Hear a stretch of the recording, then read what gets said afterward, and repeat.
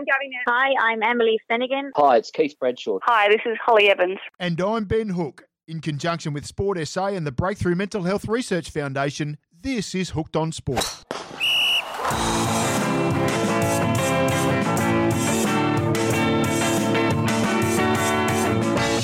Thanks for your company on another episode of Hooked on Sport. This is episode 18, but before we get into it, a reminder about the Return to Sport webinar. It features 5 industry leaders on physical and mental well-being. If you've got a leadership role at your club, then you need to register. It's on June the 3rd and it's free. Just go to Hooked on Sport Facebook page or at hookedonsport.com.au.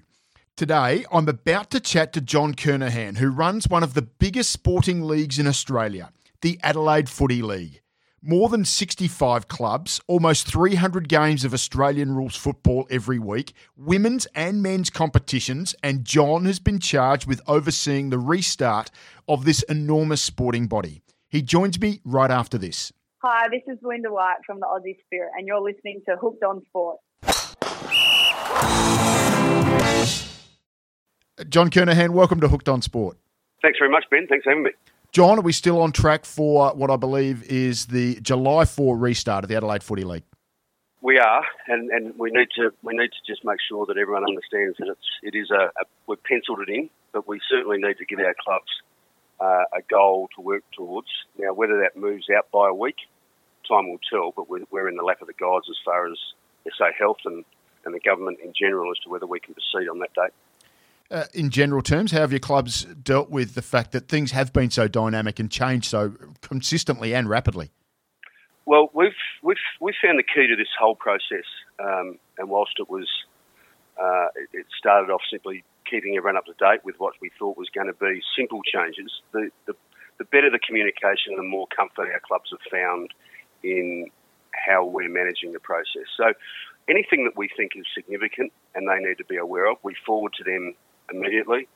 We offer them guidelines as to how to interpret it, whatever that advice is. So, in the main, we would say that we're getting through relatively unscathed. It's certainly been an excellent opportunity to reaffirm friendships, and some of the banter amongst our footy clubs, even at a time where we've been in downtime, has been a great reminder of what community sport's all about. I'm interested in a couple of points about that. Have you found that clubs that are perhaps particularly well-resourced in accounting or law or financial management, they've been able to provide some assistance to other clubs that you perhaps wouldn't have seen in the past?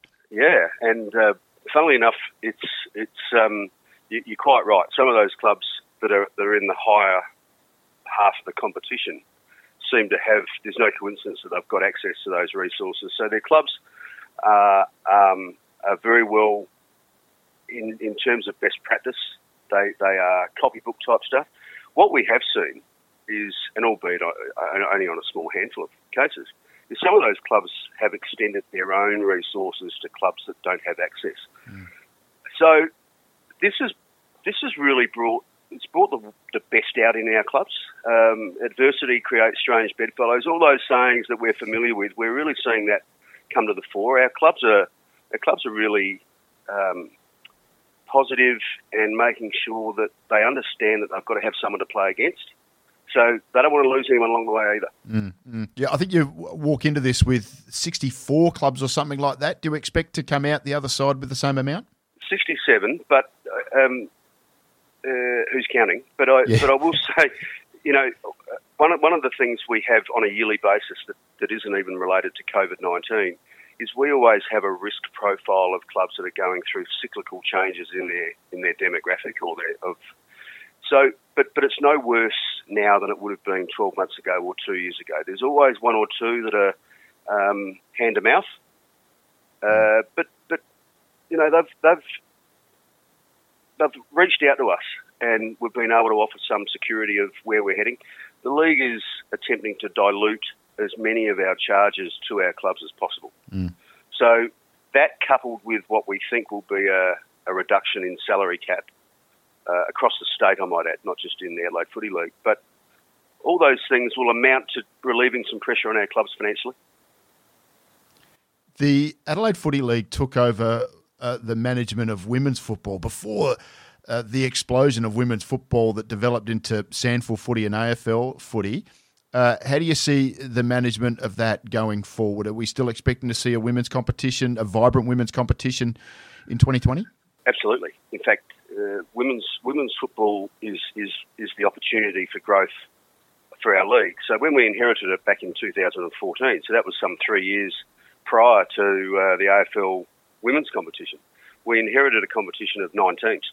Wow. And today we have in the vicinity of 70. So it's the growth is there. It's certainly presented some challenges in that the change room or the infrastructure in our clubs has still been, let's call it 50s type, where it's open change rooms, urinals, all those types of things that aren't terribly welcoming to the other half of the population. So what we're going to see, not only in terms of participation increase, is purely by demand. We're going to see an improvement in our infrastructure. Now, when we have improvement of our infrastructure, we have improvements for juniors. Everyone wins out of this. So certainly the women's competition and their participation is a high priority for us. Across the board, are you expecting to see the competition look pretty much the same as what it always has done, or will we see some differences when we do get underway this year? We sent out a survey to our clubs 2 months ago asking them to have and it was really crystal ball stuff, we understood that, but how would what they thought their nominations would look like for their teams based on their original nominations back at the end of October 2019. Now, we may lose a team or two, but in the grand scheme of things, out of 270 teams, it's not a lot. Interestingly, though, there's also a shift in that people, blokes, and you're my age, Ben, in that they've suddenly realised that there's an opportunity to play football in a shortened competition. So where they wouldn't have played otherwise, they're now saying, well, hold on, a 9-round competition, I can handle that. So we're actually seeing 1 or 2 clubs saying we've got the blokes that were going to give it away at the end of last year because of age are playing again this year because it is a shortened competition. Right. So if we take COVID out of the discussion, does that present an opportunity for us going forward? That we need to have a shortened competition for the guys that are at the tail end of their playing careers, and we keep them on the hook for a year or 2 longer. My goodness, that's all, that sounds like an invite, Kerners. Yeah, I know. And back pocket. I mean, everyone wants to play back pocket or forward pocket these days. When you're our age, no one wants to play centre anymore. But there's been what it's forced everyone to do is look outside the square. All the things that we took for granted and the things that we did normally, whether it be at club level or league level, we've got to look outside to see what the opportunities are, because if we don't, we'll wither on the vine. There are other things that you've come up with. I mean, I imagine that communicating with all of your clubs would consistently be a challenge. I know you've traditionally had sort of annual get-togethers. Have you been able to streamline? Have you sort of learnt a few clever ways of communicating with all of your clubs over the course of the last couple of months? Yeah, well, Zoom's high. It's flavour of the month at the moment, and I'll come back to the clubs in a moment. But I held my first Zoom meeting with our Umpires Association last week, and there were 80 or 90 umpires involved in that Zoom meeting, and I had to mute them all. It was like a scene out of The Big Shed at Ingham's Chickens. They were all plucking away in the background. So we need to, with an organisation our size, we need to refine that. It certainly presents opportunities to make better use of volunteer time rather than dragging them into our function centre here to have a chat. Whether we do that by division so that we can allow everyone to have their say. But we put out weekly newsletters to our clubs so that we think are fairly informative. We don't have any complaints as to that being the process, but we're certainly going to have to look at, we're not going to be able to drag them in for a chat prior to any season commencing. So we're going to have to find a way to communicate as close to face as possible, and electronically or Zoom is probably going to be the way to go. You mentioned umpires. You're expecting to get into the season with the quota of, I know umpires is always a challenge. It's always an area that you need to source. But from a club perspective, volunteers, umpires, all the people that go into making a game of football tick, are you expecting that you'll be able to cover all of those bases? Yeah, listen, the umpires are probably no different than players to clubs in that some of them have had their lives turned upside down because of COVID. So I'm aware of a couple that had to take up jobs for because they lost their own. Listen, we're probably going to lose some, but we also think we're reasonably confident that we'll retain most of them. We don't see it as a threat at the moment, put it that way.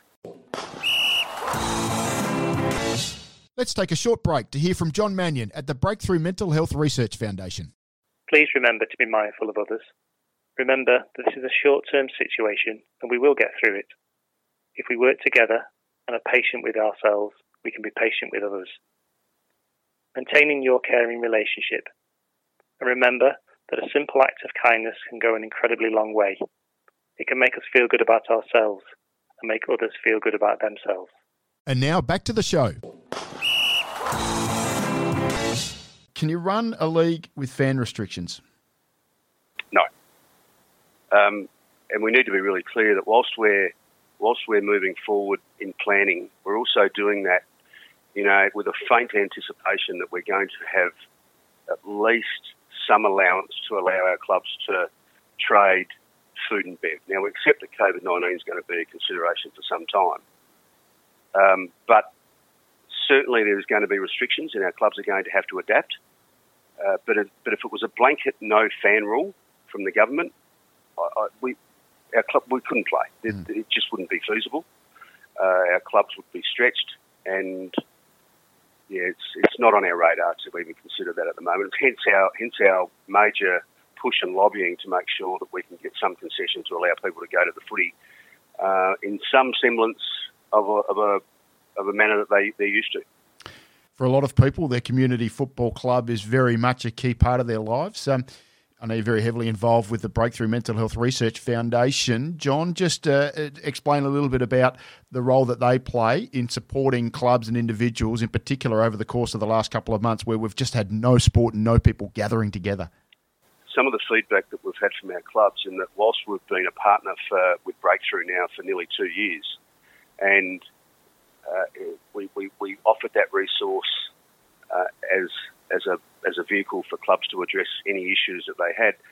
In the last 2 or 3 months, those clubs that are manned by volunteers that are traditionally of a demographic that might have considered mental health to be simply a bad day, are suddenly realising that they've got a group of people within their club that are, for whatever reason, struggling under the stress of COVID-19. So all of a sudden, by default, our relationship with Breakthrough is going to be more important than ever, because it's not just about players, it's about volunteers. They've all got their own lives to run. They've probably been affected at work.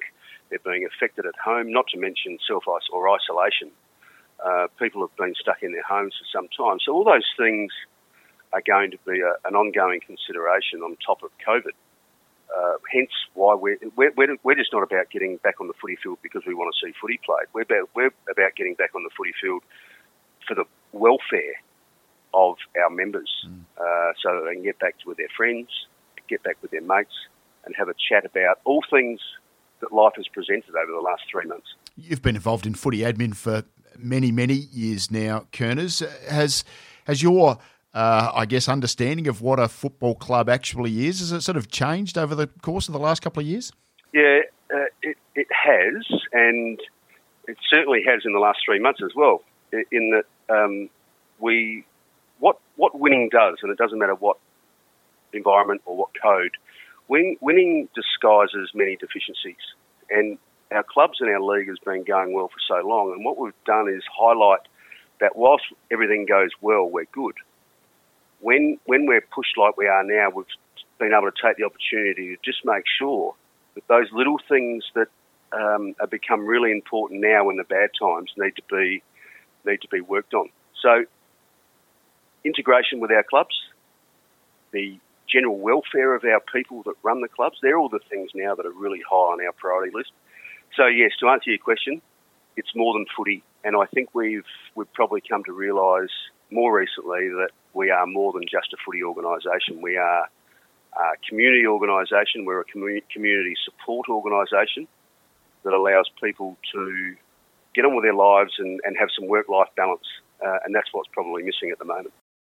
John, if I can ask you to fast forward maybe 3 or 4 months toward the end of September, and there's going to be a Division 1 team at Gardel Security Stadium that's going to lift the Division 1 Premiership trophy.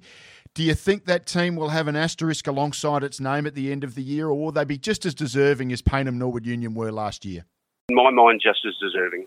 In fact, I would say, and I know it's cliche, and I accept that, but I would say for all clubs to get through this year, that it's going to be a monumental effort. So for a club to get through and actually win a premiership, albeit under the circumstances that we have, there is going to be no suggestion from this league that club is any less deserving of their trophy, whether it be at a team level, i.e. premiership, or whether it be as a Keith Sims medalist. By default, we are always going to remember 2020 as being the COVID-19 year. Mm. So we don't need to highlight it anywhere. We're always going to remember what it is. I've referred to this in the past. That this is you're in my vintage. This is our JFK moment. We're always going to remember this year as a tough year, and I don't think we need to dilute the importance of a premiership or dilute the importance of a medalist. Everyone still needs to do their best to achieve what they achieve. One thing I've seen that you've been very, very clear with your clubs on making sure that they manage all of the restrictions. How are you supporting the clubs in that, and how will you police that as well? Well, how we police it is, unfortunately, is at a higher level than us. One thing our clubs have been, they've given us anecdotal information, is since returning to training in the last week, or week and a half this week, is they regularly see drive-bys or patrols going past their ovals. Mm. So we can only give them the guidelines that have been delivered to us by SA Health for them to adhere. If they don't, it's not a matter of us being out there with a stick. We know that there are higher authorities that are making sure that they are compliant. And what we have been very clear to our clubs is if you don't think you can be compliant, don't train. It's that simple. So there's far more on the end of this than just trying to get players running around on an oval. So they need to be very aware of their responsibilities, because if they're not, as I said, there's going to be higher authorities than us that are going to whack them with a stick. John, always a pleasure to hear what's going on from your organisation. You manage so many clubs, so many teams, so many games of football. I can't imagine the amount of sleepless nights you've had, but it looks like we're getting back into it. We really appreciate your time today at Hooked on Sport. It's certainly been a test, and but made all the more easier. I reiterate, it's been made all the more easier by the support of our clubs. So I really appreciate the opportunity to come on your show. John, thanks for joining us. Thanks, Ben. Hi, I'm Bruce McAvaney, and you're listening to Hooked on Sport. Community footy means so much to so many Australians, and John at the team at the Adelaide Footy League, against all odds, seems set to deliver another wonderful season of local footy for a huge number of women and men across suburban Adelaide. So that is the final siren on episode 18. As always, our gratitude to Sport SA and the Breakthrough Mental Health Research Foundation, with support from Business SA and SA Health.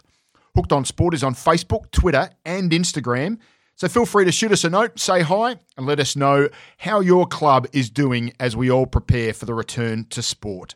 Thanks to Ben Watson, who wrote and recorded the musical intro to Hooked on Sport, and to the show's producers, Wallace Long and Desiree McMahon. Be kind to one another. We'll see you soon at Hooked on Sport.